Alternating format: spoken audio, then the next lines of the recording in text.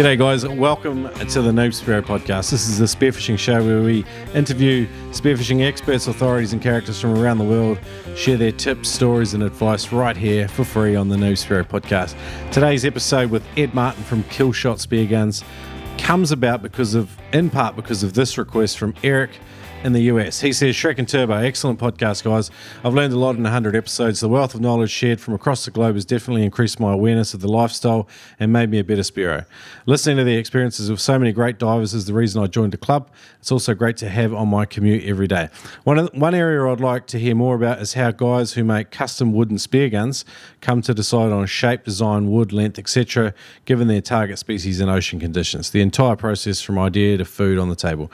Just a thought and a request. Looking forward to the next 100 episodes. So thanks, Eric, for that review of the podcast, and it's always great to get these ideas fleshed out and made into something. So today's episode is part one of two episodes with Ed Martin.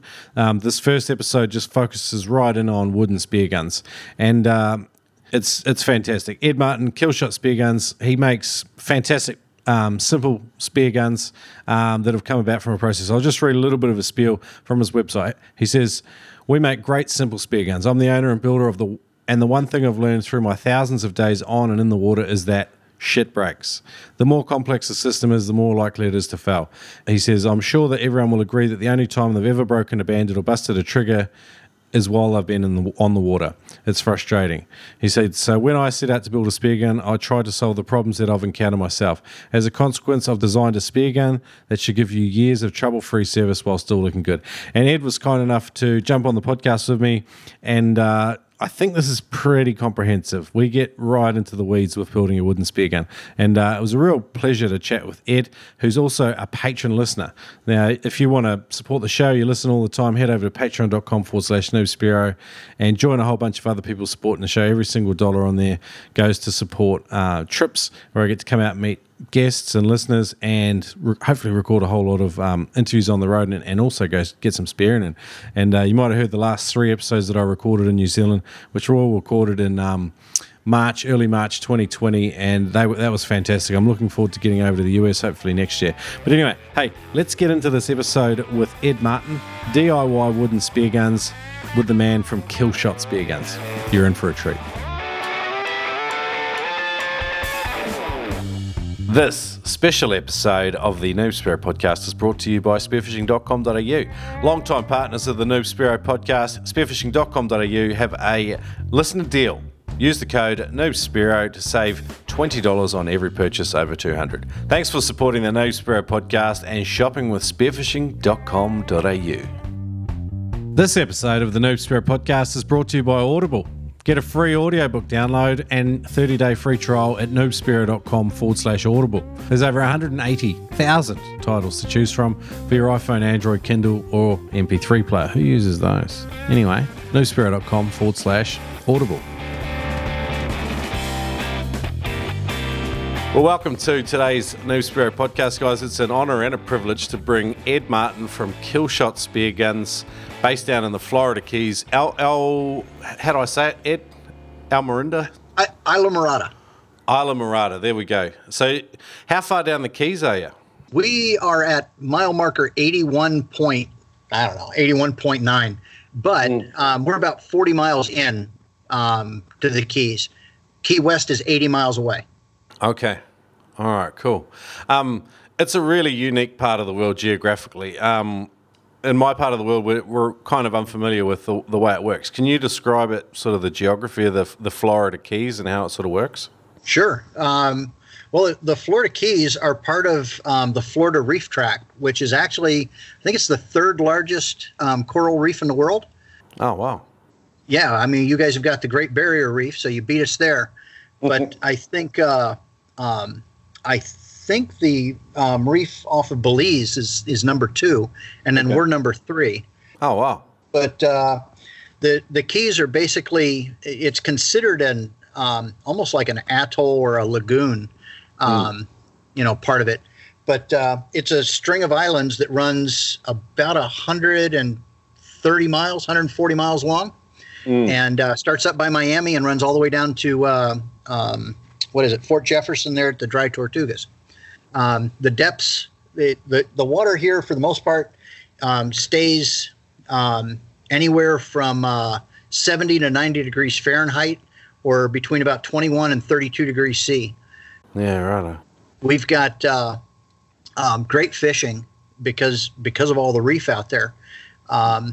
You've got kind of a shallow area that runs all the way up to the mainland, and that's called Florida Bay, and that is probably anywhere from 5 to 9 feet deep. Okay. Then you get to the Keys, and then on the other side you have the Atlantic Ocean or the Straits of Florida, and the reef runs out. You've got sand and patch reef going out about 5 miles, and at about between 4 and 6 miles out, the reef drops away. And for those of you that are using a metric system, roughly 10K out is where the main reef begins. And the reef is about 1 kilometer long or about a half mile wide. And it goes from about 10 meters down to about 25 meters, and then drops pretty much straight off to about 30 meters. And then from 30, you get sand, and it runs out. You pick up about 100 feet or about 30 meters, 30 meters every mile or something like that. Okay. So it's a nice place to get to swim and dive and fish and everything else. And a highway sort of connects a lot of it. Yes. And you're so you were saying you're like, was it 60 miles south of Miami, or are you a bit further than that? Yeah, we're about 60 miles south of Miami. We're roughly we're about 40 miles from the mainland. Okay. And then it's another 80 miles down to Key West, and you can drive all the way down to Key West. Yeah, wow. That's amazing. Amazing bit of infrastructure there. It is. Yeah, it's quite a bridge system, and the amazing thing is that it was initially the initial road system was set up by Flagler when he built the railroad, and back in the 20s and 30s. Wow. In fact, one of our biggest tragedies was I can't remember what year it was. I think it was 35. The hurricane wiped out a bunch of his railroad workers. Oh, wow. I've heard estimates, in the tens of thousands of people that died that weekend. So and you don't have any shortage of hurricanes there, do you? Some years are better than others. So the thing with hurricanes is it's a disaster in slow motion. And, in the United States, if you die in a hurricane, you kind of got it coming.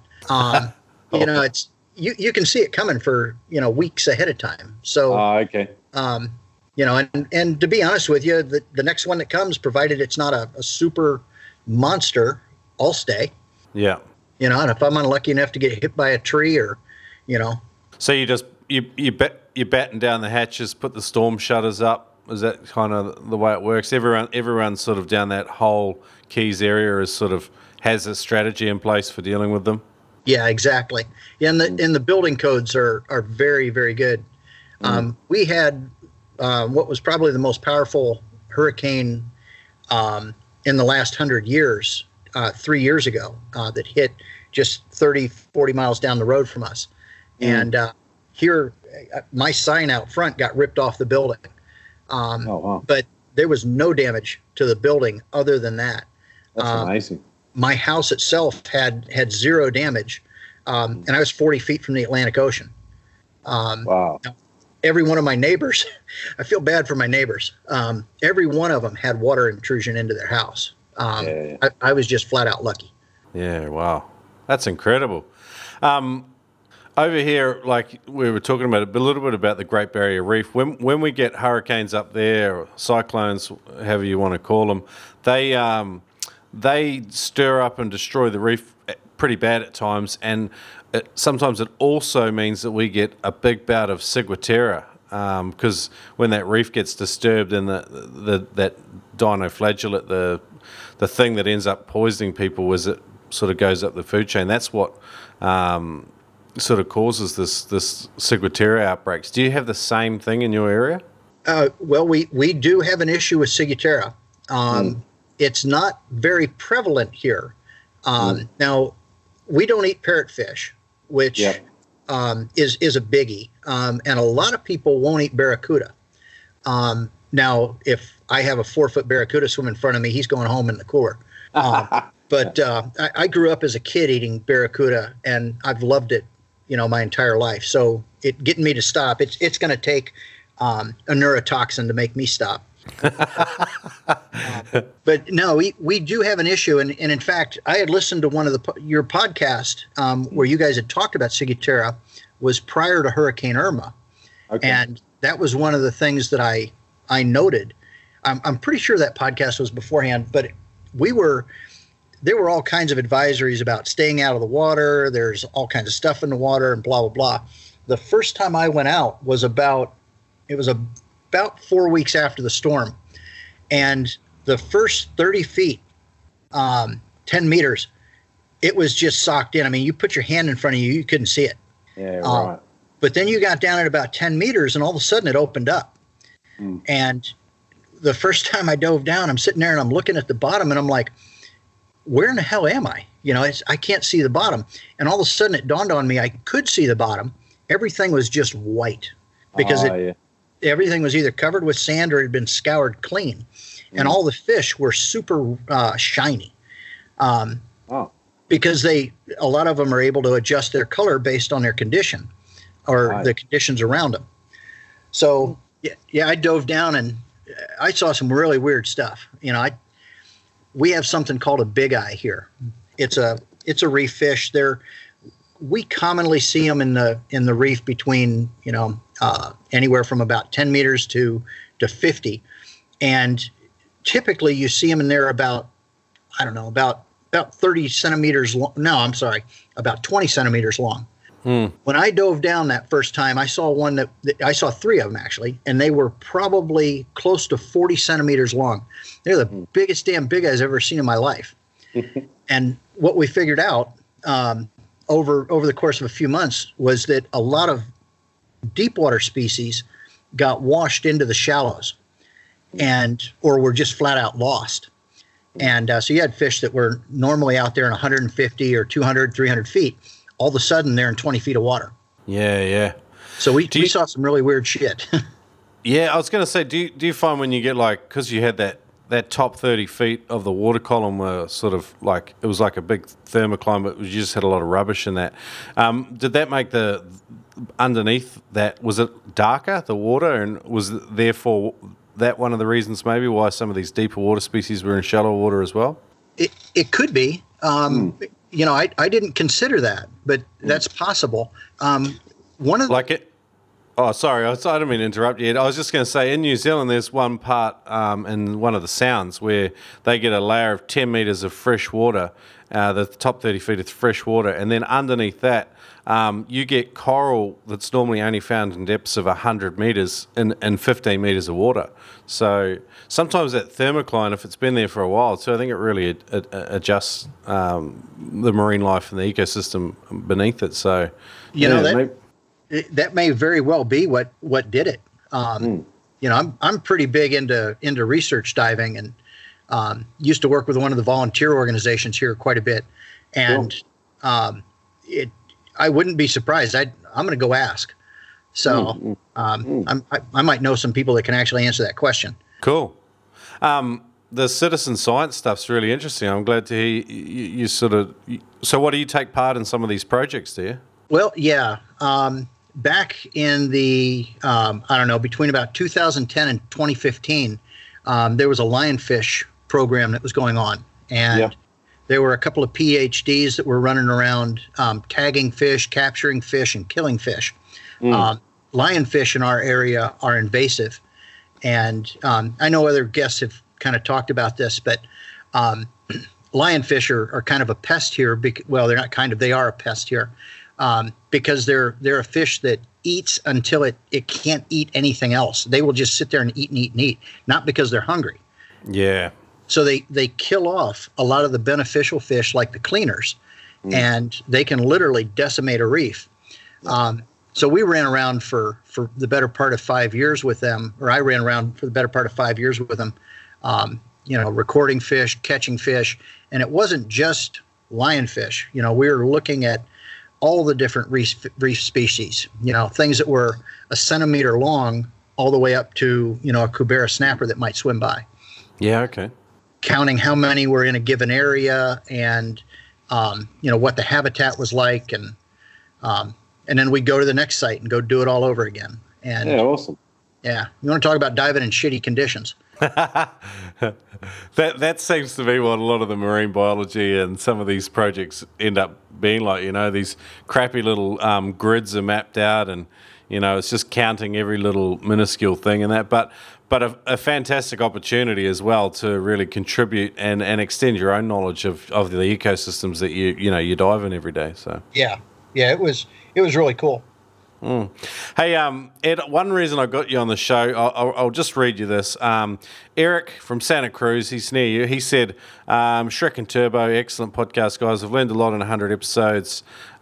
He shines us on a little bit more. And then he says, one area I'd like to learn more about is how guys who make custom wood guns come to decide on shape, design, wood length, etc., given target species and ocean conditions. He wanted the entire process from idea, concept to food on the table. So that was a really cool request from Eric. Ed, you've been a patron of Noob Spearo for a little while. I really appreciate that. And you run Killshot Spear Guns down there in the Keys. I thought it was a fantastic opportunity to get you on the show today and do that. So I'm really looking forward to digging in on wood spear guns in our Veterans Vault. But I really want to sort of learn about your journey getting to, owning a shop and, selling equipment and things like that. How did it all start for you? Like, what was the moment that your infatuation with the ocean began? Well, one day I looked at my checkbook balance and I realized it was way too healthy. So I opened a dive shop. It sounds like buying a boat, doesn't it? Well, and on that end, I own 2 boats, so I'm really broke. Oh, man. No, it's to be honest, I've wanted to do something like this for a very, very long time. I've always had a very serious job. When I was in the military, I did military intelligence work. I was a security executive for big multinational firms, and I never knew when my phone was going to ring. And it was one of those things. My wife used to tell my friends tell her friends all the time that she was just waiting until the day I had a heart attack. Wow. It was just one of those things where there was constant stress. You're constantly traveling. You're living out of a suitcase, and I had kind of we had moved down to the Florida Keys, and I had kind of a weird year. I had a close family member that passed away, and then I had a very close friend that passed away, and it changed the way that I thought about my life and what I was doing, and I decided I don't need to go try to make people that I don't know happy. What I need to do is, work on the stuff that I have. And, so I banged around working for my wife and kind of, working as a dive instructor down here for a little bit. And then eventually I shut down my consulting company and opened up Killshot Spear Guns. And it was one of those things where I was building spear guns anyway and kind of having fun with it. And I thought, I can sell these. I'm selling them to my friends and whatnot. I'll make a business of it. And, I just set out to build the best spear gun that I can build. And, I don't like to make a lot of compromises on that. I use good components. I like your a bit of your bio there in the shop. We make great, simple spear guns. You like to keep it simple, but everything's sort of robust in your setups, and you really believe in sort of what you do. So it's cool to hear about that, and so like obviously the way you made spear guns then and the way you make spear guns now, has that changed much? How many years have you been doing it? Well, I've been building them as a business for almost 5 years. Okay. And I've made several hundred guns at this point. I don't think I'm over 1,000, but I'm probably close. Wow, that's a lot of guns, man. It is a lot of damn guns. It's weird. I'll go 2-3 weeks and not sell a single one, and then all of a sudden I'll have somebody. Well, I'll have 10 people walk in a day, and it's like, oh, okay, back to work. But the goal is not to be making them one at a time, but eventually, to turn it into a decent business and actually grow it. I think anybody that starts a business, if they don't start it with that in mind, they're doomed to failure. It's that the growth mindset. Just, you're always wanting to reach out and do the next thing. So have they changed from when you made your very first, or your first 100 spear guns to now you're making your 1,000th or whatever? What's changed? So I've got my first spear gun hanging on the wall in the back, and it's behind a whole bunch of stuff for a reason. It's pretty ugly, but it was one of those things. Every time I build one, I learn something. So they've evolved over time. The basic design is very similar to what I started with, but they've become more refined, maybe a little sexier looking.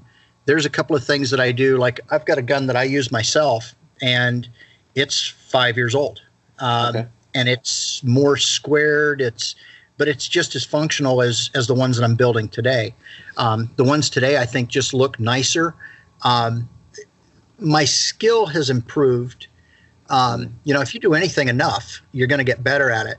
And I am much, much better at making them today. And in fact, so a great example, I used to laminate all my guns because it was easier for me to make a laminated spear gun blank straight and then square it than it was for me to take a piece of wood and make it completely square.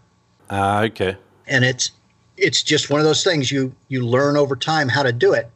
And these days I make them out of one piece of wood.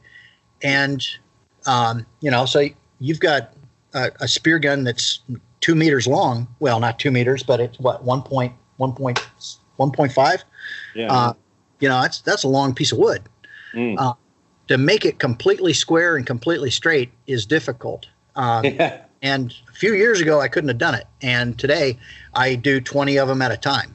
So, is that why a lot of these guys make their stocks from a lot of composite material? Like sort of they cut out their molds and then epoxy them together. Is it easier to get it square, or is it the same as with a single piece of wood? For me personally, I found that it was easier. And the reason is that when I glue mine up, I would use 2 pieces of angled aluminum, real heavy duty stuff, and I'd clamp it all together. So when I'm gluing that sucker up, it has no choice but to be straight because of where it's at. And then from there, when I pop it out, I've already got one side that's perfectly straight. So now I can square it with the table saw, and then it's just a matter of using the planer or other tools to get the sides parallel. Okay, So cool. Yeah. Let's backtrack a little bit. It seems like we're going to go straight into wooden spear guns, which I don't mind because I think we've got a lot of ground to cover. But I do want to get back and hook into your story at some stage. But I just want to back it up, like wood versus pipe spear guns. How do you see the pros and cons of these two? Good question from Errol, actually, in the community. Wood doesn't leak. That's one of the big differences between pipe guns and wood guns. If a pipe gun is built properly and maintained, it won't leak either. But almost all pipe guns have got a plug in them, and some of them have got O-rings. And when that plug deteriorates over time, they will that rubber plug or bung or whatever it is that's in that pipe will begin to leak water. And then once you get the water inside there, it's going to slowly eat away at the inside of that gun, and sooner or later it'll compromise the integrity of the aluminum.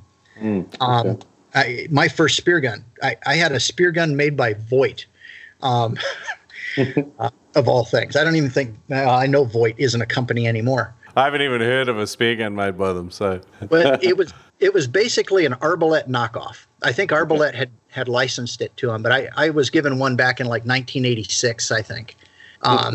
And we'd get done with spearfishing for the day, and you would have to lean it upside down because the water would drain out of it.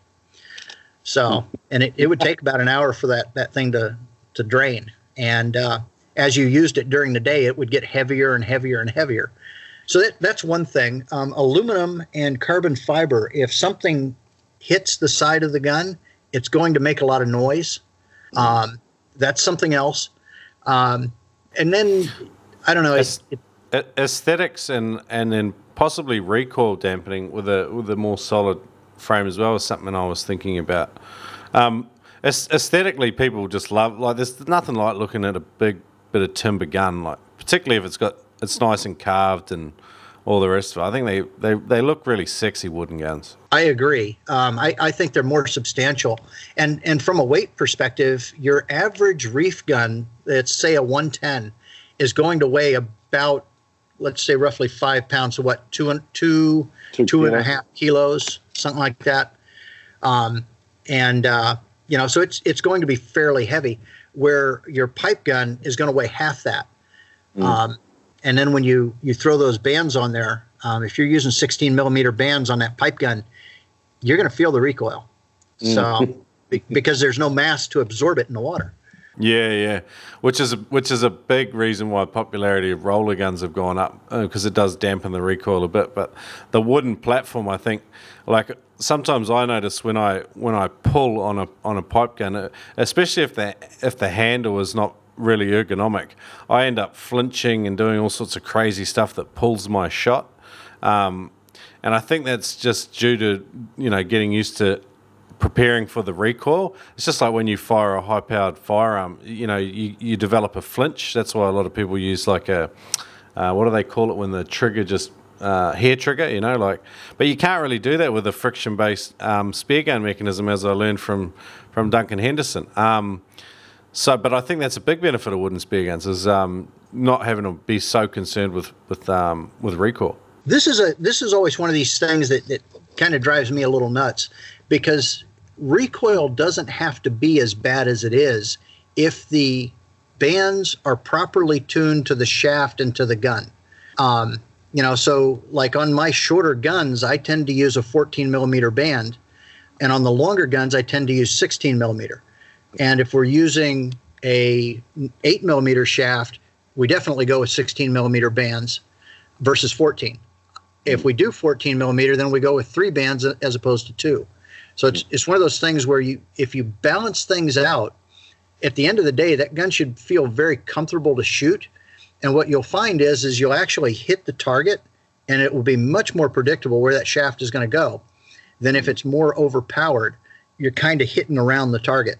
All right, let's go to something really simple. So, like concepting and planning, like your very first spear gun, Ed, where would you start for planning and making your very first gun? What if you were going to go back and do it all over again?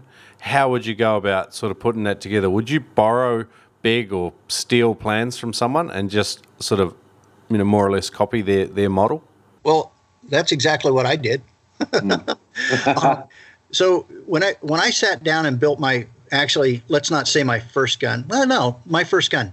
What I did was I looked at the other guns that were on the market that were available for me to buy. And I said, well, I really don't want to pay that much for that gun. And I really like that feature on that particular gun. And I don't like this thing on that gun. So I'm going to get rid of that I don't like, and I'm going to add that which I do. And from there, I kind of figured out what I wanted. And I spent a lot of time thinking about it. The first thing that I did after that was I contacted a company up in Tampa, Florida, Neptonics. They carry all of the different trigger mechs that I used and everything. Those guys have been in business forever. Yeah. And, Josh Gregory, when I bought my first trigger mechanism, I bought it from Josh Gregory, and they were actually out in California at the time. Okay. And, he owned Neptonics at the time. And he's still an active partner in it. But anyway, I called them and talked to them, and, they gave me a little bit of information. I watched a bunch of YouTube videos, and I looked online. I ran around in stores secretly using a tape measure to see how long things were. Mm-hmm. And, I had to figure a lot of it out for myself, because there's really not a good book out there that shows you how to do it. Mm-hmm. But what I'll say is that when you make your first spear gun, I used to get on Spearboard all the time. And I would always used to kind of chuckle, because everybody's first gun is a 72-inch tuna gun with 5 rollers. Yeah. And I'll tell you what, you want to make things difficult. add a roller. Yeah. There's a whole lot going on. Build something simple. Build a 40-inch reef gun or a 110 gun that maybe you could use for pelagics or something like that. But build something fairly simple. When you get ready to go to actually build the gun, don't go buy $100 piece of teak. Go down to the hardware store and buy the cheapest piece of pine. Here in the States, you can get a pine 2x4 for $2.50. Take that home, cut it to the basic shape that you want that blank to be, and then dry fit everything on that gun. Okay. So, I've got pine prototypes sitting in the back room. Okay. The great thing is if I don't like them, I can throw them on the barbecue grill and cook a steak. I wasn't upset about it. But boy, you wanted to see me get mad. Watch me screw up a piece of teak, and there's a reason there's some holes in my wall. I don't throw things anymore. While I was researching for this episode, I had a little bit of a look at the spearfishing subreddit. And searching for the edge, he said he advised prospective gun builders that the number one key to building a spear gun is around the spear. So, and then there's a lot of conversation about how much overhang from your barrel to have with spears. And I've had a good conversation with other gun builders about it. I'd really like your take on that bit of advice. Overhang, man, that's one of those things. It's like talking about religion and politics. It's a shit fight. Okay, so my take on overhang, it does two things in my opinion, two basic things. It's an aim point, so it helps you line up your shot, and number two, it counterbalances the spear gun.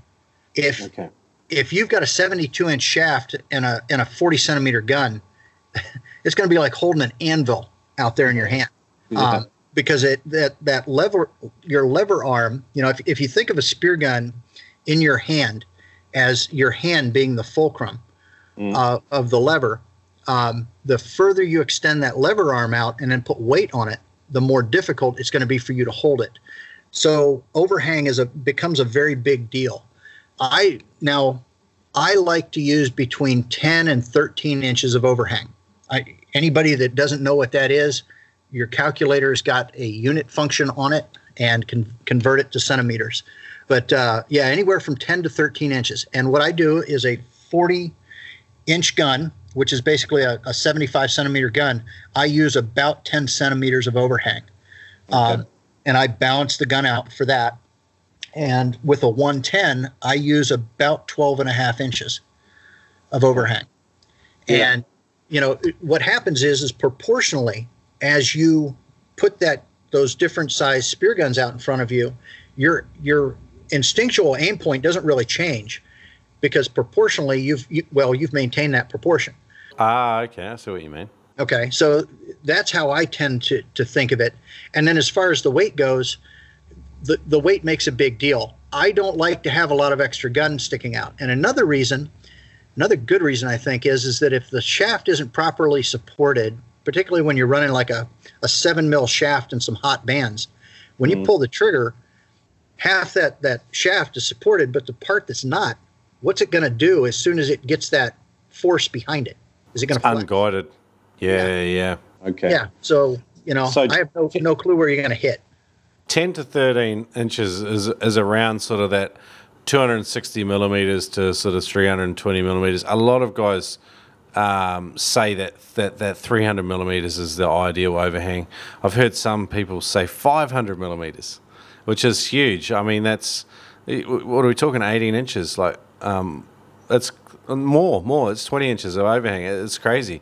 So it's very interesting. Like Duncan's, who makes roller spear guns a lot, he has minimal overhang. Like we're talking 4 inches of overhang as well. So it's very interesting. Like you say, it's like religion and politics. Everyone's got an opinion. So also, with rollers are a little bit different, and so are blue water guns. I actually bring the overhang back a little bit on blue water guns because you're dealing with a slip tip primarily. And I want that slip tip. I like the line on the slip tip to be as short as possible, because that tail is going to cause that shaft to track as it's moving in the water. So the less outside influence you have on that shaft, the more true your shot's going to be. Yeah, nice. Yeah. And also, the longer that thing sits out, the more likely you're going to catch your slip tip line. And, there's nothing worse than seeing a 80-pound wahoo swim by and your slip tip is hanging off. That's time for suicide. Some guys swear that the longer overhang helps them with aiming. It does. Okay. You're closer to the fish. Oh, okay. Oh, I thought they meant sort of like when you're triangulating, which seems to, like a lot of guys don't sight, directly down the line of their barrel. They'll have their gun at all sorts of different crazy angles, but sort of by feel and intuition, they can somehow triangulate in a line where they want to shoot on the fish, and it just sort of happens by magic, rather than, do you know what I mean? Rather than by some, strict marksman sort of principles like you use with firearms. Yeah. So with firearms, I'm one of these guys.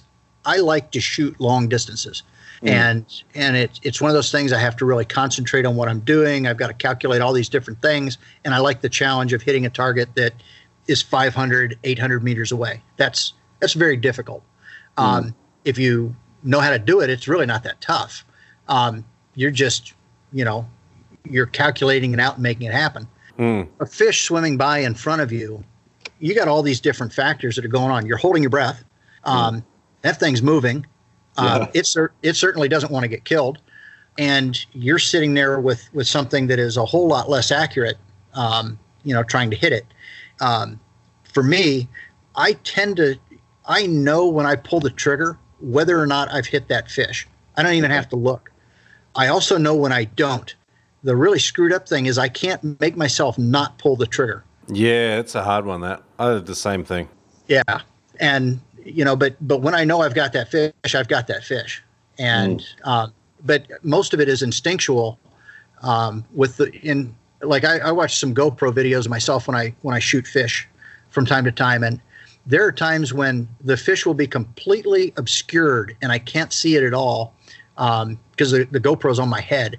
And all of a sudden there's the fish. And within a second, I've acquired the target and I've pulled the trigger and hit the fish. And it's like, how did I do it so quickly? I don't understand. But yeah, I think a lot more people probably do it that way than really realize they do. Yeah, I think so too. I think some people think they're very methodical, but it's an intuitive thing that develops over time, which is also a good argument to get in a swimming pool and really fire your gun like 100 times before you ever take it out and start trying to shoot fish with it. But none of us do that either. I know, that's horrible.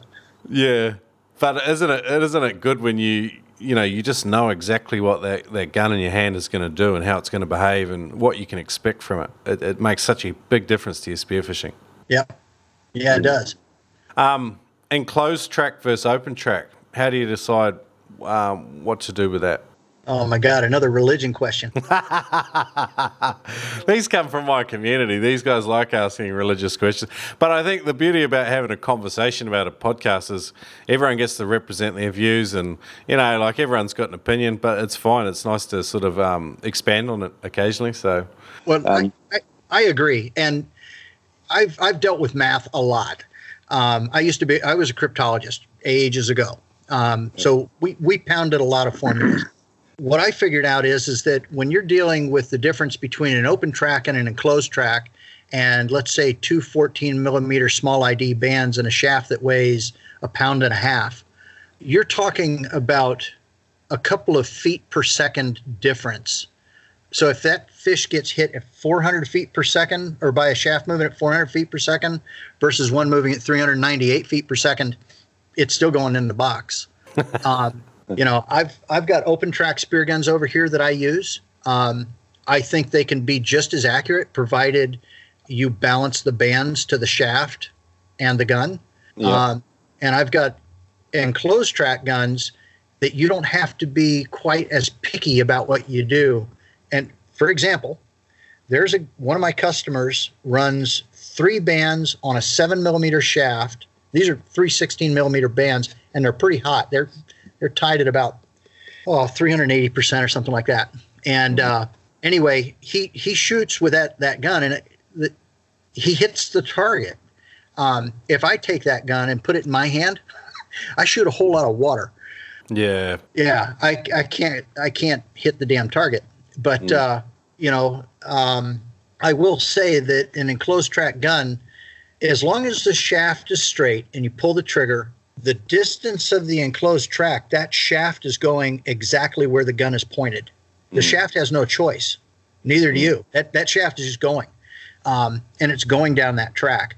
With an open track, there is some possibility that it's going to get away, and move around.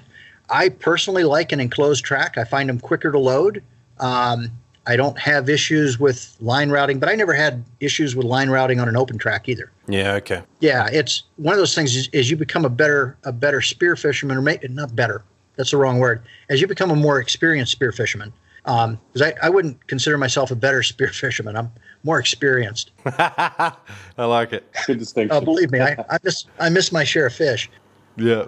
But as you gain experience, you gain comfort, and you're more comfortable, wrapping that line around and reloading things, getting your gear in order between shots. A lot of guys have different struggles with spearfishing. For some people, it's freediving, and other people, it's hunting. For me, my biggest struggle is always shooting accurately, I think, and it's consistently plagued me. One thing that I anecdotally believe about my better accuracy in recent times is the gun I now use has the mechanism is like it sits almost directly on top of my my aiming hand. So what I mean is like the shaft clearance to the top of my hand is very minimal, and that I don't know if, just bear with me, I don't know if that is helping me to get some increased accuracy. Do you have any opinion on that, on how flush the mech and where the spear shaft, sits in alignment with your hand? The closer the mechanism is to the path of travel of the shaft, I think it's going to reduce recoil. Okay. So a lot of your pipe guns, you're able to move the handle and your trigger finger way up high, right underneath the shaft. With wood guns, oftentimes you can't do that because you've got to have a certain amount of wood there, otherwise the gun's not stable. Yeah. So, but that's where mass can come in. It's one of those things on. Okay. You're trading off one for another. You're getting increased stability. So perhaps I wouldn't get the trigger flinch that I'm getting maybe with a pipe gun. It's possible. The other question is how are your bands tied? Bands are the power plant of the gun, and if they're not set up right, or they're overly aggressive or too hard to pull back, or are too snappy, that really impacts the flight of the shaft. And I've got spear guns where I've got them set up for myself, where the band stretch is between 300% and 380%. And it depends on what I want to do with that gun. I've got an open track gun that I've got at 300%, and I keep a single wrap on it. I drop down, and it's a 110 centimeter gun. I can shoot anything on the reef with that gun. I just have to get within about 3 to 4 meters of it, because that's all the shooting line I have. I shoot everything that close anyway. I don't really like taking longer shots, but I do tend to overpower guns a little bit. But talking to some people, they say you can't really overpower them. But yeah, it's interesting. So, sorry, I didn't mean to interrupt you, but I was just thinking as you're talking. Well, I think it's interesting that I believe that you can definitely overpower a gun. So I was talking with a guy that's been hunting blue water for a few years the other day, and he insisted on having 4 bands on the gun. It was a blue water gun. He's using it for wahoo. He's using an 8mm shaft, and he took it out and he used it. And he said that he changed things up recently, and he went to 3 bands on it instead of 4. And the reason was that he got in a hurry. because he had missed a fish and he had to quickly reload. So he just loaded 3 bands. He swam down, pointed the gun, pulled the trigger, and the shaft went exactly where he was aiming instead of kind of in the area of where he was aiming. So okay. Now he's sitting there, he's in the chum slick, and he's pulling the trigger, shooting pilchards from, what was he saying? He was about 8 meters away. He's shooting pilchards floating in the chum slick. Oh, that's awesome. Yeah. And he's like, that's it, 3 bands. And, so it made a difference, even on a gun that weighs, God, what did that gun weigh? About 4.5 kilos. Wow. Yeah, it's a big fat gun. So. Wow. I'm envious of the snipers. I've got a guy that I go out with, and he has narrow eustachian tubes. So sometimes, we can't dive some of the deeper drops, but he's a great guy to dive with because he's just got mad shooting skills. Like, he'll be down at like 10 meters, but he'll be popping stuff in 16 meters and like top down shots as well. And I just can't believe it. I'm laying down there on the bottom just throwing sand like a drongo, and a drongo is a really dumb bird, and he's getting all the fish. So I laugh sometimes because the snipers definitely have a skill set that that most of us can only dream of. Yeah. Well, I always get really pissed off when I make a really challenging dive. Let's say I make a 30-meter dive. I'm down there and I'm staring at mutton snapper that just won't come into range. And I start paddling up and I'm like, where the hell's my dive buddy at? And he's over there fighting an African pompano that swam up to it. And it's like... Upgrading to composite or carbon fiber spearfishing fins is a huge step in your spearfishing journey, and you want to make a smart investment. So I'm going to suggest investing your moolah in penetrator fins. These fins have got long-lasting performance. They've got a warranty that outperforms anything else in the industry. Check them out at penetratorfins.com. Their before and after sales service is absolutely phenomenal. These fins are being worn by champions all over the world. Check them out at penetratorfins.com. For a limited time only, use the code NoobSpearo to save $25 on any purchase of composite or carbon fiber fins. Check them out, penetratorfins.com. Spearing Magazine, possibly the world's best spearfishing publication. It's a spearing mag for Spearos by Spearos. Part of the reason I like Spearing Magazine so much is because there's crazy stories from Spearos just like you, from all around the world. And it's what makes Spearing Magazine such a special publication. If you go to spearingmagazine.com, check out the article submissions page. There's a full guide to how to submit an article. But I would encourage you to do so because I want to read about your adventures and inspire everyone else to take on their next spearfishing adventure. That's at spearingmagazine.com. So, we got lost in some technical weeds, and I think it's great. But just back to our guys that are building these guns for the first time. So a composite stock where you cut out plywood or something, is that a good way to go, or do you like going with this solid bit of pine as your first stock? First of all, I wouldn't use plywood. Okay. Plywood has some characteristics that I think are probably potentially dangerous. I don't know.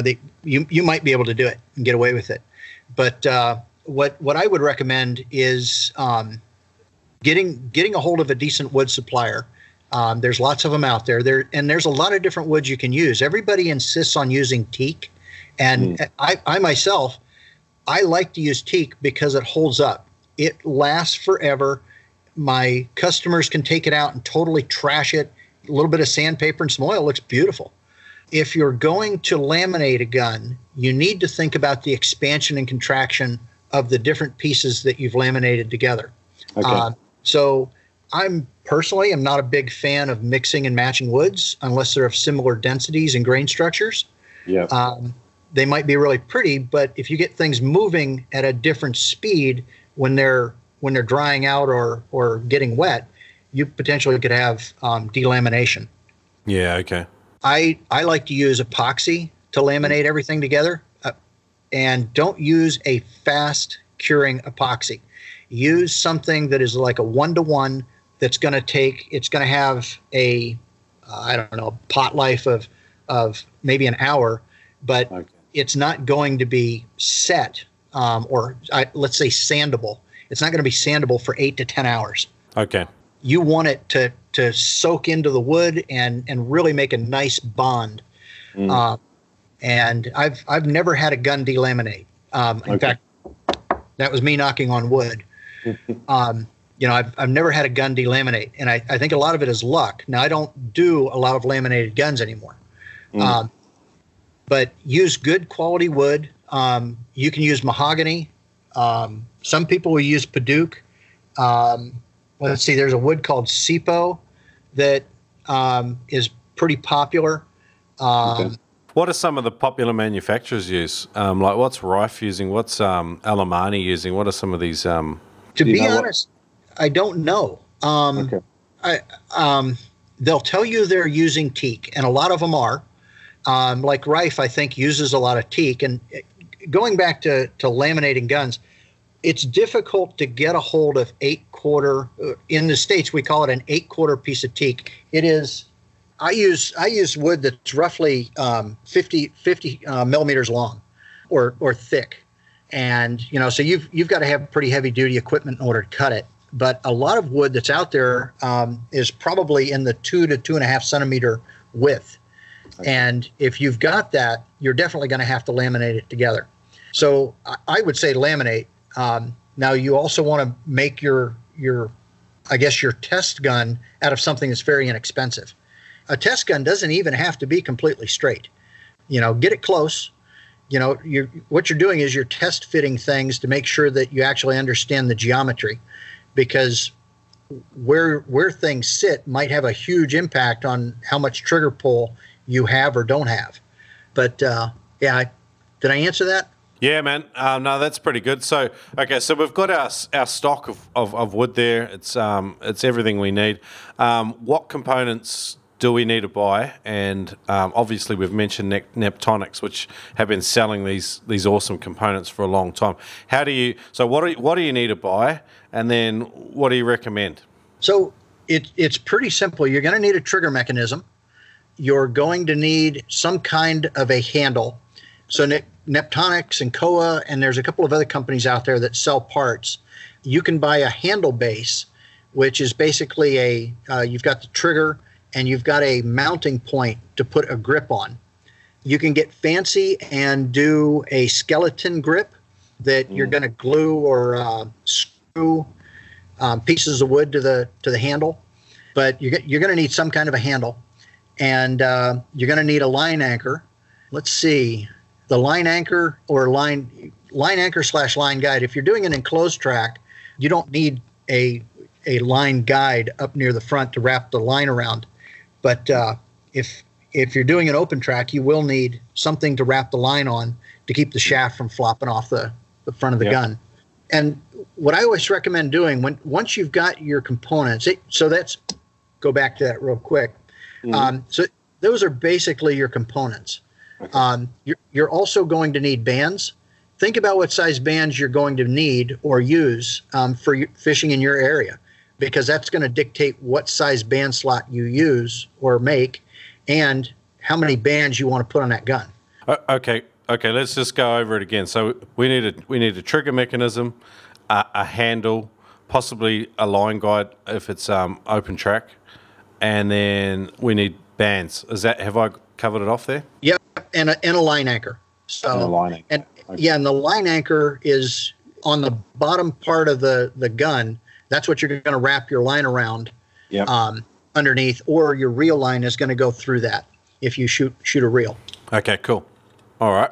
And there's a lot of talk about mechanisms. The reverse trigger mechs are the kind of the happy flash word that gets thrown around. What are your opinions on trigger mechanisms? Okay, I like this question. There's several decent trigger mechanisms. And if I use Neptonics, I've got the most experience with their trigger mechanisms. They're rock solid. They use a solid box of a solid steel box, and they put all of the components for the trigger inside of it. And there's really nothing in there to fail. A spring can break every now and then, but I think they're warranted for like 10 years. Okay. So, that's a very long time. The difference between like most trigger mechanisms and a reverse mech, the reverse mech, usually what the makers have done is they shaved off the top part of the trigger mechanism, and they have put the sear further back in the trigger mechanism. And the sear is the part that actually holds the shaft in place. Okay. So it sits further back. It holds the shaft. By doing that, you're moving the shaft back an inch or two. Okay. Or let's say, 25 to 35, maybe 35 to 40 centimeters. That's nice because you get more band stretch, which is a big deal on a spear gun. And I use a reverse mech on most of my enclosed track guns for that reason. There's one other reason that I use it. And with the Neptonics reverse mech, it auto resets. I sell a lot of guns to new spear fishermen.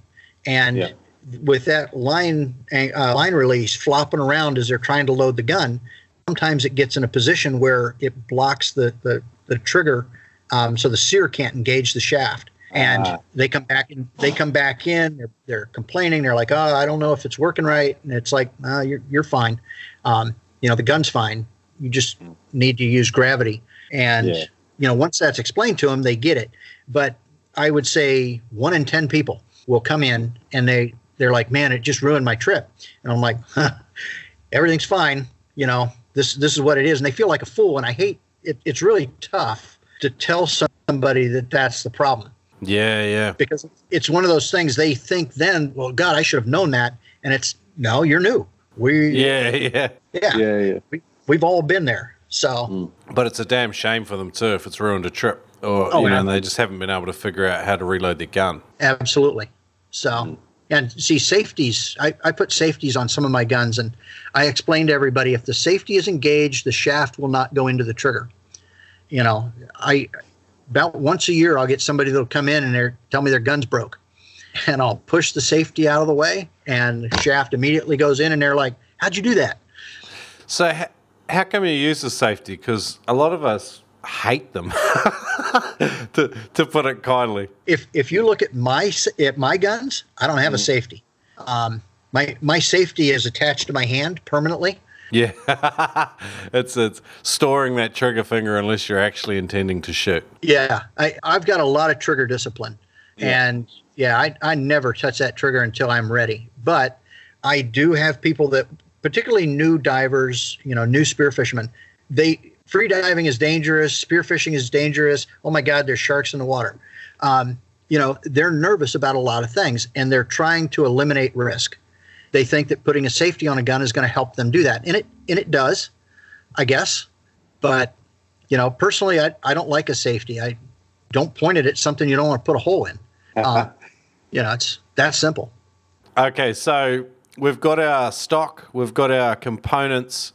I guess the next thing we need to do is make sure we've got all the tools we need before we start the job. I watched a couple of vids last night, and the sheer list of tools this guy was using would make it absolutely ridiculous for me to build a spear gun unless I was going to build 10, because then I think maybe I would have an economy of scale that was, worth my time and energy. But I don't know that necessarily people build guns to save money. They build them because it's just maybe that it's addictive and it's kind of fun. It's not for everyone by any stretch, but what tools do we need? Let's see. If you're going to be cutting your own blanks, you're going to need some kind of a saw. I like a table saw. You potentially could do it with a track saw or a circular saw to cut that thing, but it's not. You're going to have a very difficult time getting everything perfectly straight. And you also want the gun to be square, because as you start cutting into it with a router, you're going to, if it's not square, you're going to have a hard time making everything line up. So that's the next piece. Is a table saw is a very nice to have.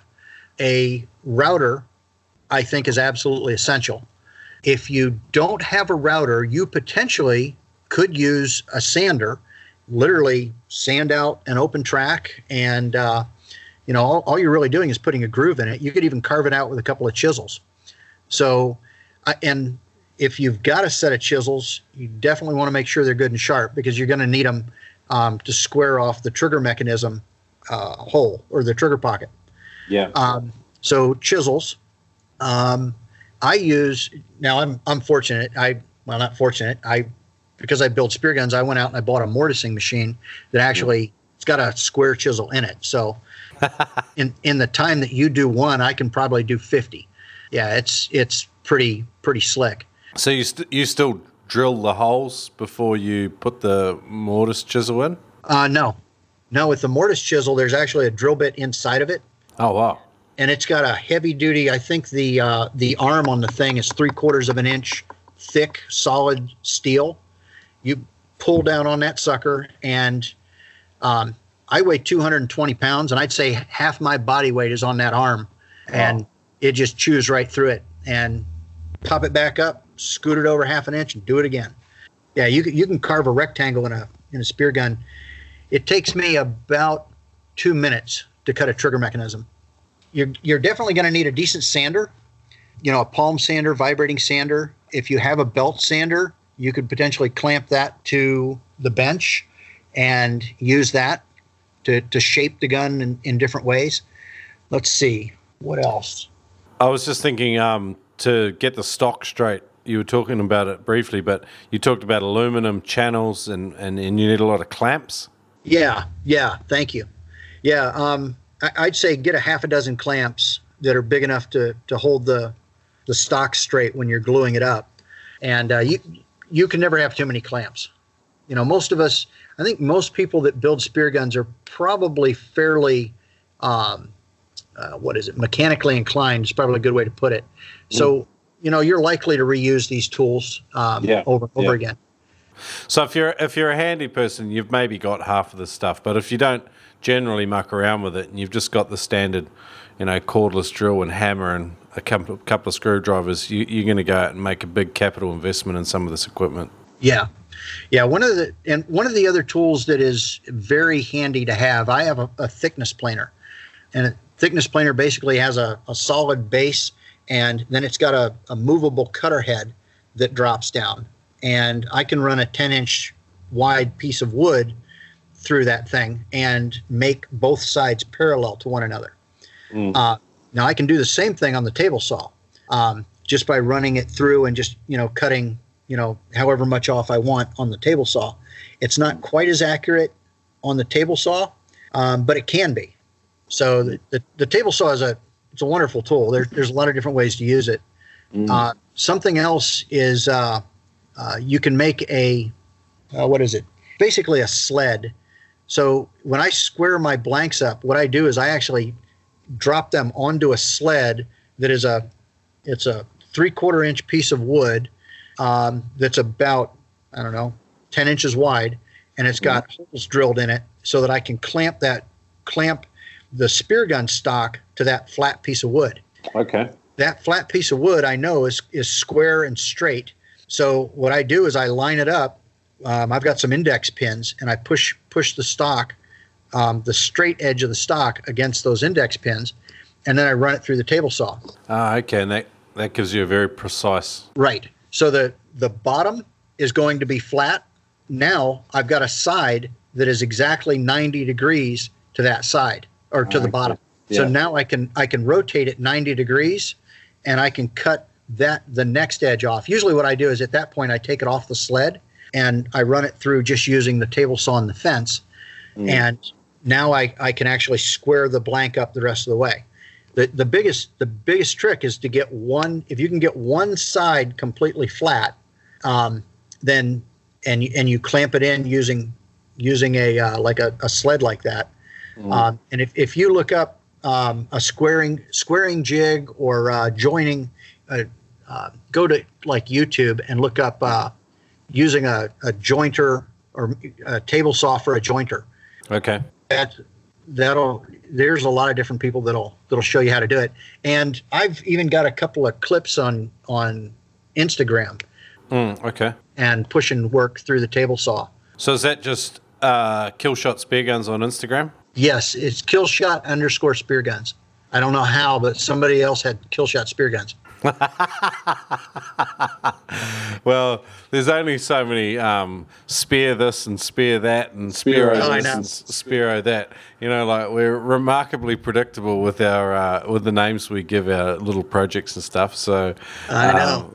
Yeah. But I like Killshot Spear Guns. I think it's a cool name. So Killshot_Spear Guns on Instagram, and you've got this square sled sort of set up there to demonstrate.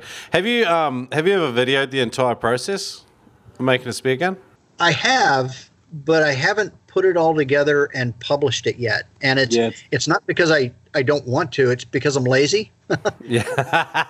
It's a lot of work. It is. It's a lot of work, and I want to be able to put out decent content, not look like a third grader did it. Yeah. Yeah, but everyone starts somewhere, Ed, and you're your own worst critic. I know. Like if I only published the podcast that, you know, I felt like I was slick and cool and not a third grader, there'd probably be 3 episodes, you know. So I'd encourage you to do that, because it's great, like, talking through the process on the podcast, but, you know, just the nature of just audio only, it's never going to be quite as good. I'd love to see the full process done, but like you're talking, how many hours does it take you start to finish, even with all your gear set up? Your you know, I'm sure you've got a very systematic process by now. How long start to finish? Obviously, you set them aside for some hours as well, and there's waiting processes and stuff like that. But yeah. What do you think the time outlay is? And probably your process is more efficient, so what's the likely time output for someone who doesn't have your background? Well, it's interesting. It's very predictable. So it takes me roughly 3 minutes per pass when I'm cutting out an enclosed track. So I do 4 passes to cut the slot to pour the epoxy into for an enclosed track. So what is that? 12 minutes. You know, that's what it takes. Now, as far as the actual, you know, the days, typically I will cut the wood, get it square, hog out all the material to pour the track. I'll then pour the track the next day and do other things. Then I will come back the following day, plane that off, and then do most of the shaping and cutting of the track. So it's really about 2 full days. Okay. Whether I do 1 gun or, well, let's say I do 10, it pretty much takes about the same amount of time. You know, it does take longer to do 10 guns just because you got to do everything times 10. Mm-hmm. But, you know, setting it up and doing it just for 1 gun, when you're running a business, that's not effective. Yeah. So it's batching. Yeah. But when you're doing it as an individual, you want to take more time because you don't have the experience and the comfort. For me, a lot of this, I go on autopilot. You know, I know that my trigger mech is going to be 5.5 inches from the back of the gun, and when I'm actually done with the gun, I'm going to cut 1/2 inch off. The distance now between the trigger mech and the butt of the gun is going to be 5 inches. You know, so I just know that. So I don't have to measure that 10 different times to make sure that it's right and then dry fit it. You know, so don't get in a hurry. There's that old saying about measure twice, cut once. Usually what I say is cut once, go to Home Depot, and then cut again. So, familiar with Home Depot? Yeah. We have a version of it here in Australia and New Zealand called Bunnings. But it's a great store. I absolutely love it. It's a great way to spend a Saturday. But yeah. We have got, again, bogged down in the process, and it's fantastic. I wanted to sort of bring us up a little bit and talk about buoyancy and ballast. Okay. How do you balance a spear gun? All right.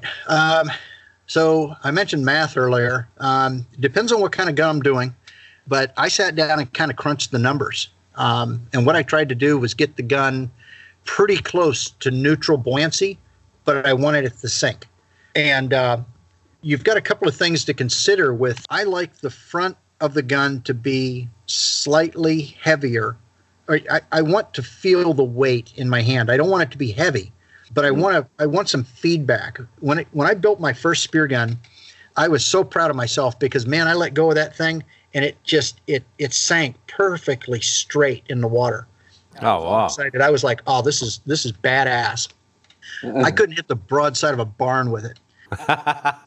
And what it was my whole life I've always had spear guns that the tip weighed more in your hand, so that you had feedback coming back telling you that, yes, I need to lift that up, or I need to, it's pulling down or whatever. Well, all of a sudden I'm not getting any feedback from the front of the gun. And I'm sitting there and I'm lining up my shot, and I'm keep looking over the top of the gun to make sure that it's in the right place, because my hand isn't telling my brain that it hasn't moved. It's a weird arms, particularly if you've shot handguns. You're very used to that feedback of having that gravity affecting the gun. And all of a sudden I didn't have it, man. So I went home after the first time I used the gun, and I drilled a hole in the bottom of it and dropped the lead weight in it. I was much happier with it. Okay. Now, from a safety perspective, if you drop a spear gun on the reef and it sinks butt first, that's a really dangerous situation, particularly for free guy, because that gun is now pointing at us. And we're going to have to go down and go get the damn thing. So I like them to sink slightly tip down. But again, I don't like them to be heavy. There's a couple of guys I spearfish with, and they have some spear guns that are made by some of my competitors. They always I always let people borrow my spear guns, and we're out there for Wahoo one day. And this guy hands me, I don't know, it's a 130, 140 centimeter gun, or centimeter gun. And he hands it to me, and I put it out in front of me. I was like, oh my God, I need two hands to hold it up. Oh, no. Yeah, it was just so heavy, and it just wore me out trying to dive with it. And with mine, I try to get that weight so that when you're holding on to it, a 90 centimeter gun or a 140 centimeter gun, they feel the same. It's tough to do, but the more wood you have, the more you can play with the buoyancy. I've got a page of math that I do whenever I'm building blue water guns. I sit down and I calculate out what the density of the gun is. Then I calculate everything that I'm going to be cutting off of it. And then I calculate out what all the different components are going to weigh. And then I figure out, okay, I need this much lead. And then I make up little ballast weights. They're about 30 grams a piece. And I can drop them into the track or underneath the track of the spear gun. So when I epoxy over it, they're gone. You don't even know they're there. And then I do one of two things when I'm done with the gun. I take it out. I've got a boat ramp right behind me, and it's, 50 meters from the back of the shop. So I just go down to the boat ramp and I toss the gun in the water and see how it floats or sinks. Okay. And then from there, I can decide if I want to add weight in a certain place or not. Typically, I'll go ahead and put it in, and if I need to add additional weight, I make a decision on whether it's a lot of weight or it's a little bit. If it's a little bit, I'll usually put it in. I make different shaped lead ingots, kind of like a lead plug, and drill it out, drop it in, epoxy it, and then I cover it with a wood plug. Okay. So you can't even see it. Exactly. Yeah, it kind of blends right in. And then if I've got to add a lot of weight, I usually do some kind of a vanity plate, and I just cut out. I figure out exactly where the lead needs to go. I melt it down, and then I drop that weight in, screw it in. Then we cover it with some kind of a vanity plate, either aluminum or plastic of some kind. Yeah. The cool thing there is if the user then decides he wants to change shafts, maybe he wants to go from an 8 mil to a 9 mil shaft, it's easy for me to do. We just pop that lead weight out and we put a new one in. And something I'm going to say real quick about lead: do not melt lead and pour it into the wood. It's bad. What you're doing is you're sucking all of the moisture out of the wood in that particular spot, number one. If you have laminated your gun, and most of you guys that are going to build guns are probably going to laminate them. If you've laminated it and you've used epoxy breaks down at about 200 degrees. Okay. And that lead, when you pour it in, is at 750 degrees or hotter. And you will just destroy your laminations. So do not pour the lead in. Carve something else out, pour the lead into it, and then put it into your spear gun and screw it into place or epoxy it in. Daniel, man, had a cheeky question. He says, "Why is oil a terrible choice to finish a spear gun?" It sounds like he's already made up his mind. He has. He's very biased. He's made a lot of spear guns himself, and he's very opinionated, as anyone who does anything for a while, I think, is. So, what do you think? I don't really agree with him on that one. Okay. So, I use an oil blend finish. What I do is I put oil down on the gun first. It's actually an oil thinned with a solvent, so that it penetrates well. So I get decent penetration. I do 2 coats of that, and then I switch to what I call my secret sauce, which is it's kind of a combination of oil, polyurethane, and a thinner. And what that does is it creates kind of like a hand-rubbed finish over the gun. And the polyurethane helps to kind of keep water out, and it keeps that finish looking nice for a longer period of time. Oil does get sucked out of the gun pretty quickly. So when the first time you use the gun, it's going to look okay. You can tell you used it if you just used oil. You're going to have to oil the gun a second time, and a third time, and a fourth time. There's a lot of people that say, "Oh, epoxy is the only way to go." I've used epoxy for 35 years, 40 years on different things. It's great on fishing rods. I don't like it on spear guns. What you're doing is you're taking a piece of wood that is going to expand and contract and will suck up moisture when it gets wet, and you're going to coat it in plastic. When you get a little chip on that epoxy, that water gets in there, and over time it will eventually spall and cause the epoxy to be undermined around that hole. So you start from a little pinprick. The next thing you know, you've got something the size of, a couple centimeters in diameter. Have you ever tried to sand epoxy off of a spear gun? Yeah, I'd rather throw it away. That said, you do the same thing with some kind of an oil and like a poly gun. I use a lot of polyurethane. Polyurethanes are amazing. They're fairly thin, they penetrate well, and they're very, very, very robust. They last a long time. I've got a gun that came in today, actually, that's sitting in the back that I sold 3 years ago to a guy, and he uses it all the time. It's polyurethane, and it still looks pretty good. And what I've recommended to him, and he does, is he rubs it down with oil periodically to cover the wood or to protect the wood that gets where the nicks and dings are.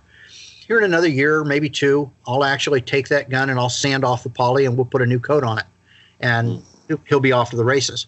So, but so I like a finish that I can retouch, because to me, a spear gun is a tool.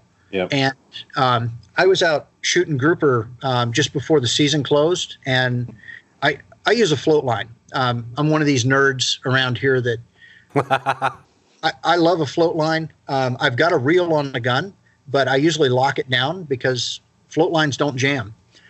So I plug this grouper. He goes running into a hole and right out the backside of the coral head. And I watched my spear gun go into it, and it hit every single inch of that coral head.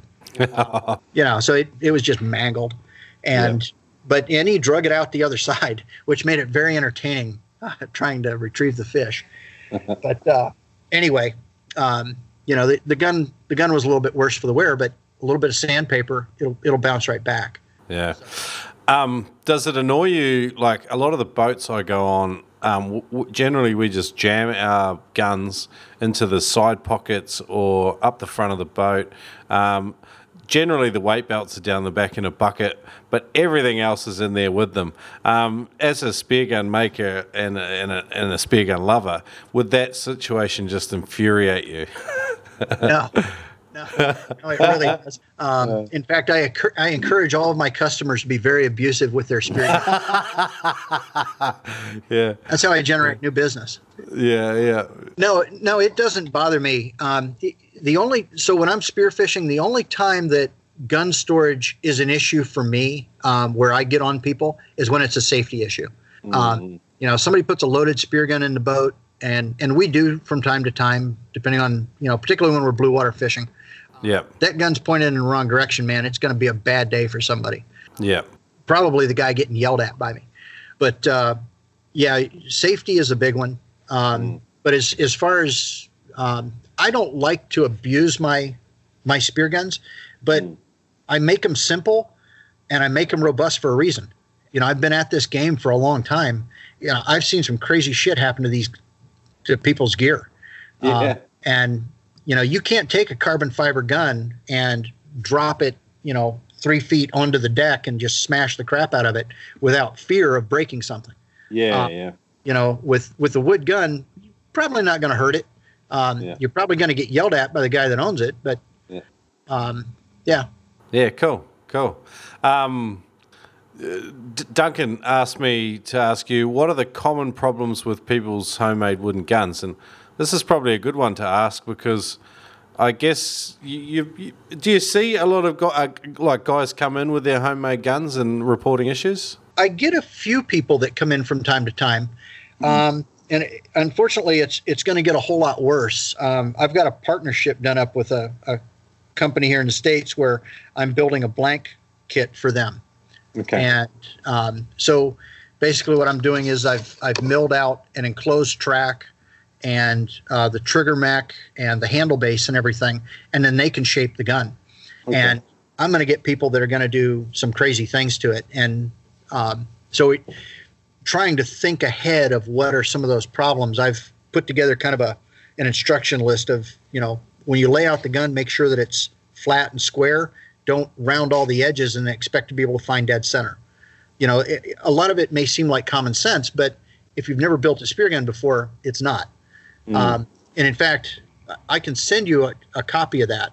Yeah, that'd be cool. Yeah, it's pretty simple stuff, but it's one of those things where if you don't think about it, if you've never done it before, what's that old line about experience is what you get exactly after you need it? Yeah. It's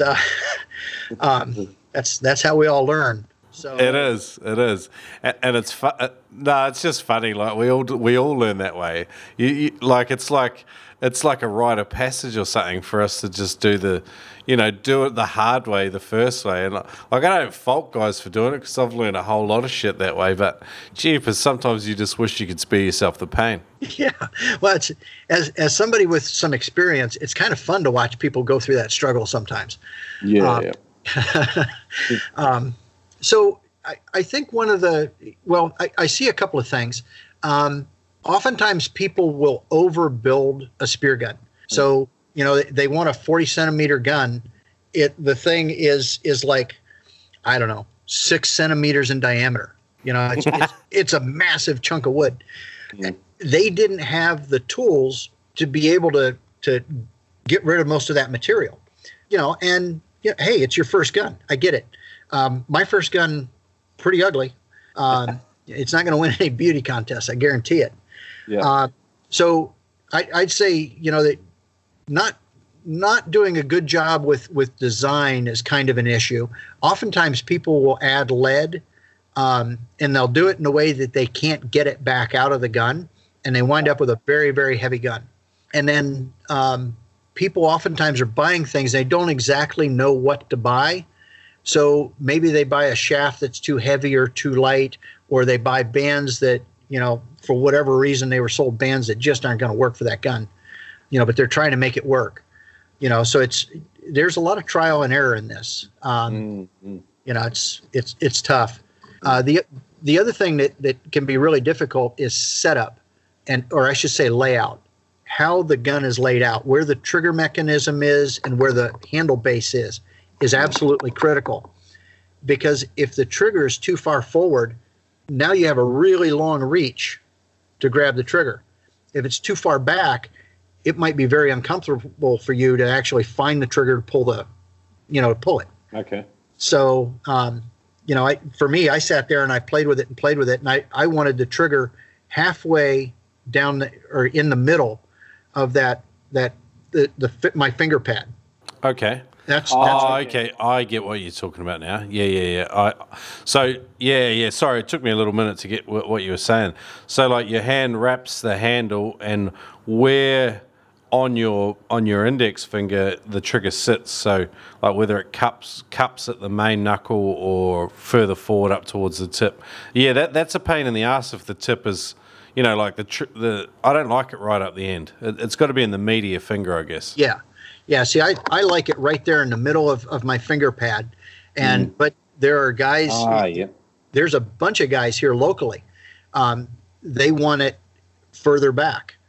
Okay. They want it on the first knuckle. And it's like, oh, God, for me, it's just, I don't know. It's like somebody running their fingernails down a chalkboard. I guess the argument there would be they like the feedback through bone. Whereas, but you think the pad of your finger, like in between the two knuckles, would probably have the best receptors for force. I guess. I don't know. It's a funny thing to think about, isn't it? It is, but again, I spent years shooting firearms, and so I like all of my guns to be set up the same, and I shoot a lot of guns that have got an AR style hand grip. Yeah, and so. When I switch to a spear gun, all of my spear guns have got an identical grip. So it's like I'm holding on to the same gun no matter what size it is. Okay. So there's little things that you can do to make yourself more successful as a spear fisherman, I think, and doing things like that lend consistency, it's really helpful. We interrupt this Noob Spearo podcast to bring you a public service announcement. These shows are often explicit and filled with ridiculous levels of stoke and actionable info. For more stoke, head over to noobspearo.com/more stoke and join the Floater newsletter, an intermittent publication overflowing with spearfishing goodness. That's noobspearo.com/more stoke. You're welcome. Hey guys, today's podcast is brought to you by freedivingsafety.com. It's powered by Ted Hardy from Immersion Freediving. He won an award and he decided to create something that could help the whole world, every single person wanting to get into freedive spearfishing. There's a whole bunch of foundational principles and knowledge that you can learn at freedivingsafety.com. It'll help you to catch more fish and have more fun, believe it or not. It's not just a safety course. This is practical information in there for helping you to not only manage the risk, but to have more fun and look after your mates and yourself. Check it out, freedivingsafety.com.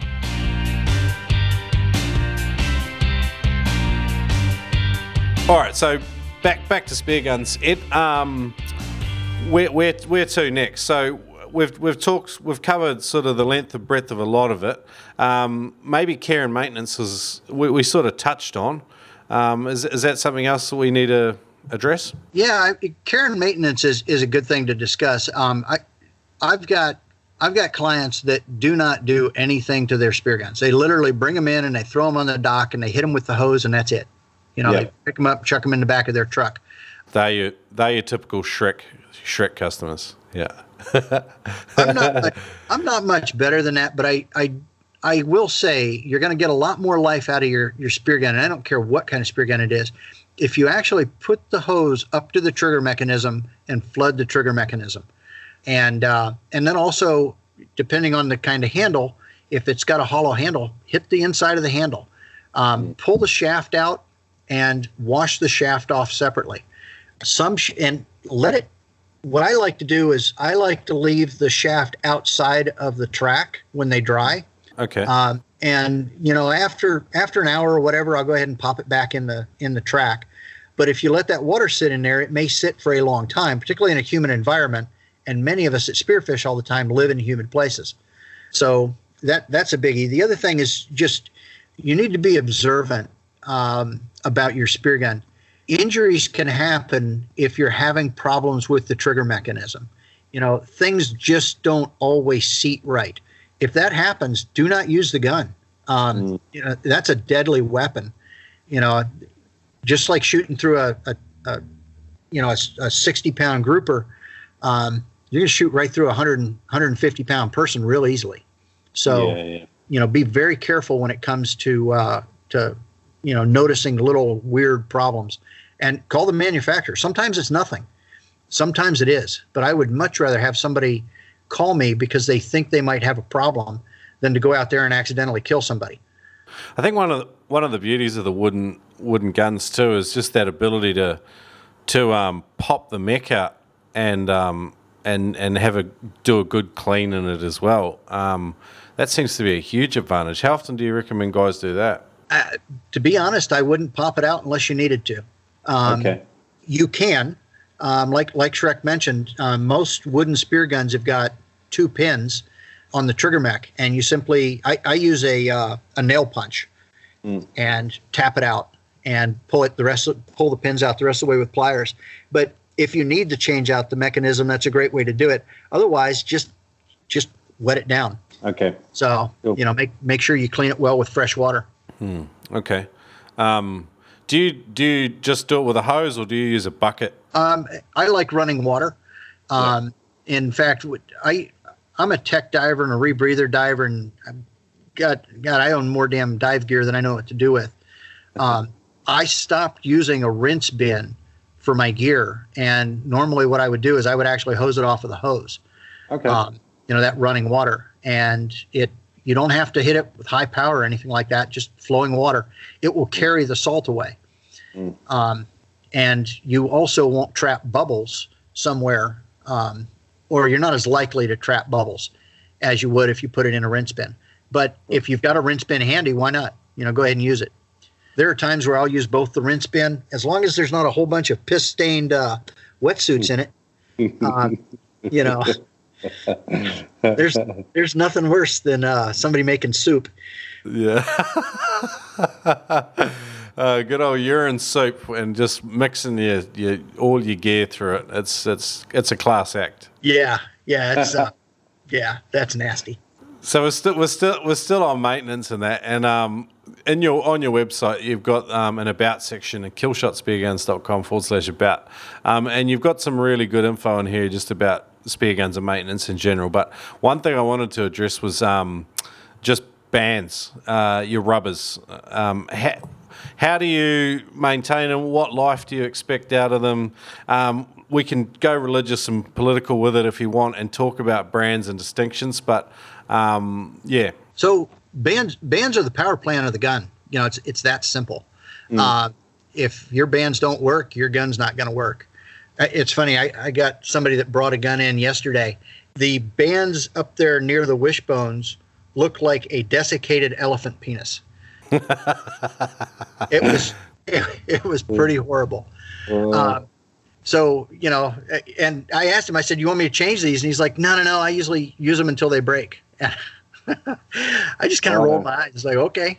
So, so bands, I change mine every 6 to 8 months, probably. I don't get to go spearfishing as much as I'd like to go, but when I go, I'm typically in the water for 4 to 6 hours at a time, and that gun is loaded most of the time. Yeah. And UV light breaks them down real fast. And the second that you tie a knot to tie that wishbone, the clock starts ticking on that band. According to the guys over at Primeline, you can put bands inside of a cardboard box and they will last for 20 years. Wow. Until you tie that knot. And then you have about probably 400 days before that thing is going to, suffer dry rot. Okay. That's in ideal conditions. I change my bands pretty frequently. I would suggest that everybody change their bands annually. You're talking, $15 to $20 per band, $25 per band. That grouper that you're about to go shoot, or that wahoo, is worth a whole hell of a lot more than that. So, get out there and take care of those bands. That's a biggie. One disturbing thing I've been seeing lately is it seems like there's periodic upticks with metal wishbones. Do you have a hatred for them? Yeah. Yeah. Jeebus, they're the last thing you want to see with a new diver with one of those in their hands. Like I seen this guy's finger get destroyed the other day by one of those things passing through. Jeepers, that'd hurt. Yeah, I caught myself a few years ago. I had loaded a gun and had taken my finger off of the bands, and as I was pulling my hand out, the wishbone broke, and the metal caught my finger. Now, fortunately, it got most of the glove, and it only cut me a little bit. But I was wearing gloves. If I wouldn't have been wearing gloves, it would have been stitches time. Yeah. You know, it was pretty ugly. Metal wishbones have got their place. If you're a lot of spear gun manufacturers that use them do not polish the notches on the shafts. You know, the problem with an unpolished notch is it's really easy to cut yourself on it. Yeah. I got just tears through Dyneema as well. Yeah, I got 4 stitches one time. I was at home and I'm walking through the house. And my wife's like, "Hey, your hand is bleeding." And I looked down and I had a cut on my pinky from where I had run my finger across the notch on the spear shaft, and it had sliced my pinky wide open. I didn't even feel it, and you know, it was dripping blood all over the place. I wound up having to go to the ER and have it stitched up. Jeepers. So do you use notches or finned shafts? I use fins. It's primarily because I use enclosed tracks or make enclosed tracks. Yeah. So you've got to have it, and then you know, once you've got an inventory of those, you know, it's hard for me to justify buying something else. Sorry, I keep interrupting you, but the other thing I was thinking about was where the mono or Dyneema, if you're using that as shooting line, where that sort of plugs into the shaft, because you've got the rear hole where you tie, you know, or you've got the ones that it sometimes goes in the rear fin, or you know, sometimes they have a separate mounting, you know, like a tie-in point. What's your preference on that? So, as far as the material to use, no, where to tie into on the shaft. So as far back as you can. Okay. If you think about the shaft, it's basically a tail stabilized projectile. You know, so if you've got that, the shooting line helps to stabilize the shaft as it's leaving and trailing away from the gun. So if you put that further up, like I've noticed that some manufacturers put a hole in every one of the tabs, the shark fins, and that could lead you to believe, well, maybe I should just put it anywhere. Yeah. If you think about it, if you put it in that middle, the middle tab, and you just hold on to the shooting line, the shaft is going to kind of hang in the, you know, at about a 45-degree angle. Yeah. If you tie all the way at that back one, it's pretty much going to go straight up and down. So, you know, that shaft has got to take that shooting line with it. Now, as far as what kind of shooting line to use, I'll start another semantic argument here. Love it. I like monofilament. Monofilament has memory, and it has a tendency when you pull the trigger, it drops off and then it gets pulled out in these big, huge loops. Yeah. Whenever I see people getting their bands tangled, a lot of times there are people that are using Dyneema. And what's happening is the Dyneema's limp and it's headed toward the fish. The other thing I like about monofilament is I tend to shoot the fish, swim over and try to grab the shaft and manage the fish immediately. You know, it's the quicker I can get my hands on it, the less likely a shark is to get a hold of it. Yep. So I can immediately get that guy under control.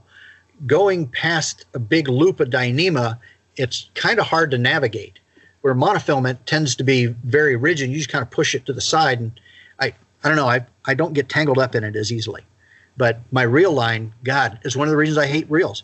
You know, I've gotten horribly tangled up in my reel line before. Yeah, it's a learning curve, that one, for sure. I think the other part, I had a spear gun I bought a while ago. It was a Salvamar Hero. Not to just, I'm not trying to name drop them, but the fins on it were still sharp, and the mechanism where the spear slotted in and the mono was tied on the back was really abrasive on the mech.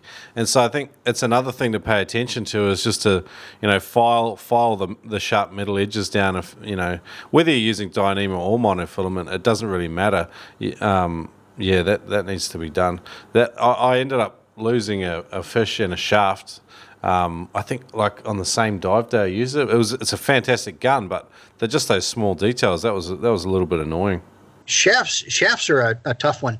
I use a company in Tampa Bay. They're called Spearcrafters, and everything they do well. All of their shark fins they've got a really cool process for how they mount them. They basically weld them onto the shaft, and they don't really care that they're perfectly straight because they pop them into a CNC and they mill down both sides. Oh, wow. Yeah, so by doing that, now it's absolutely dead center in the middle of that shaft. Then they come back and they put a rounded edge on all of those sharp edges. Yeah. And man, I don't have any complaints about the way those guys do things. And are they using carbon steel, spring steel, or stainless? They use something called 17-4. Yeah. It's 17-4 stainless, and it's got a higher amount of chromium, which I believe means that it can be more hard than other shafts. And the cool thing about them is they do not rust. I mean, spring steel, man, the first time you take it out, it gets rusty. With these guys' shaft, you really have to abuse the shaft to get it to rust. So, and the other thing too is they heat treat their shafts, which it reorganizes the molecules and everything in the shaft, and it makes them harder for one, and it makes them less likely to bend, or I shouldn't say bend. The shaft will flex, but it will come back to true.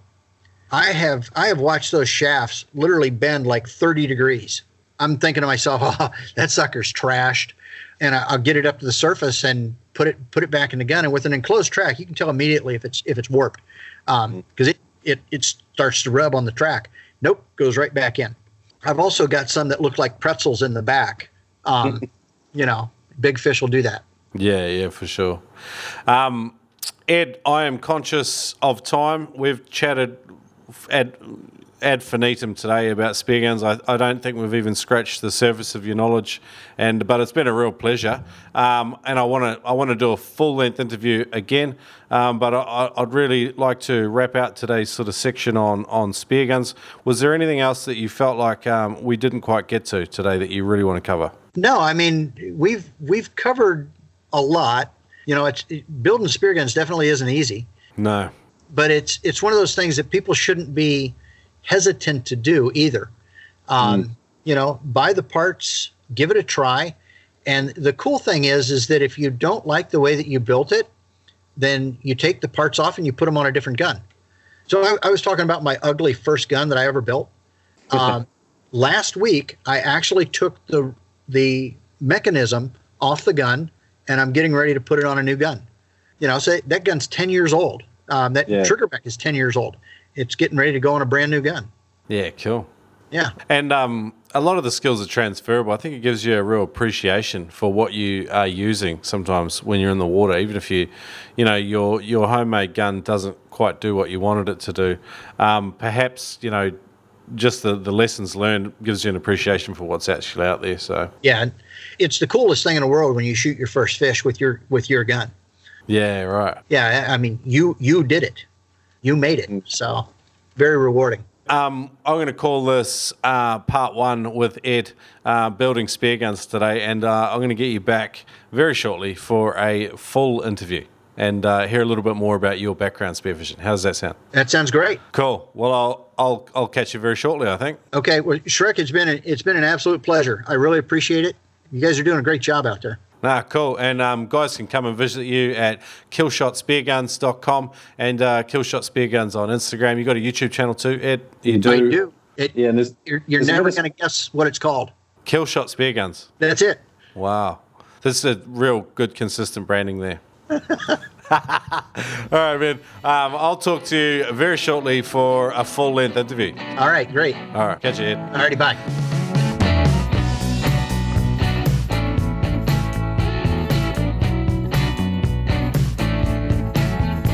Killshot Spear Guns, timber guns made in the USA. Simple, effective, dependable, made in the Florida Keys by Ed Martin. These spear guns are an absolute work of art. Check them out at killshotspearguns.com. And hey, I've got a special for you, $30 off. Use the code NOOB. That's just NOOB. NOOB. For a limited time only, save $30 on any spear gun at Killshot Spear Guns. Save $30 on any spear gun. Check it out. Jeebs, I hope you stuck around through that whole episode. If you did, then I know that you're probably going to end up taking on one of these DIY wooden spear gun projects yourself. It's possibly a good time with all the corona madness as well. It's something that you could consider even taking on. We got lost right into the weeds, but I hope it inspired you and gave you some fuel for the fire if you are looking to take on your own DIY wood spear gun project. In 2 weeks, I'm off to chat with Valentine Thomas, who is a very interesting character in the world of spearfishing. She serves as an ambassador. She's been on Joe Rogan podcast and various magazines and TV shows. She heavily promotes spearfishing as a sustainable and safe sport, and she has a lot to say about ocean conservation, commercial fishing, becoming part of that process, and there's some really cool insights in this interview coming up, so I'm looking forward to sharing that. I'll see you guys in 2 weeks. If you would like to support the show, jump on patreon.com/NoobSpearo, become a patron listener. There's 3 levels to support the show at, and hey, thanks for listening. This episode of the Noob Spearo podcast is brought to you by spearfishing.com.au. They've been on board for more than 100 episodes, and I'd love for you to shop at spearfishing.com.au. They have a price beat guarantee, hassle-free returns, flat shipping rates across Australia, and you can save $20. For every purchase over $200, if you use the code NoobSpearo, you save $20. Thanks for supporting the Noob Spearo podcast and shopping with spearfishing.com.au.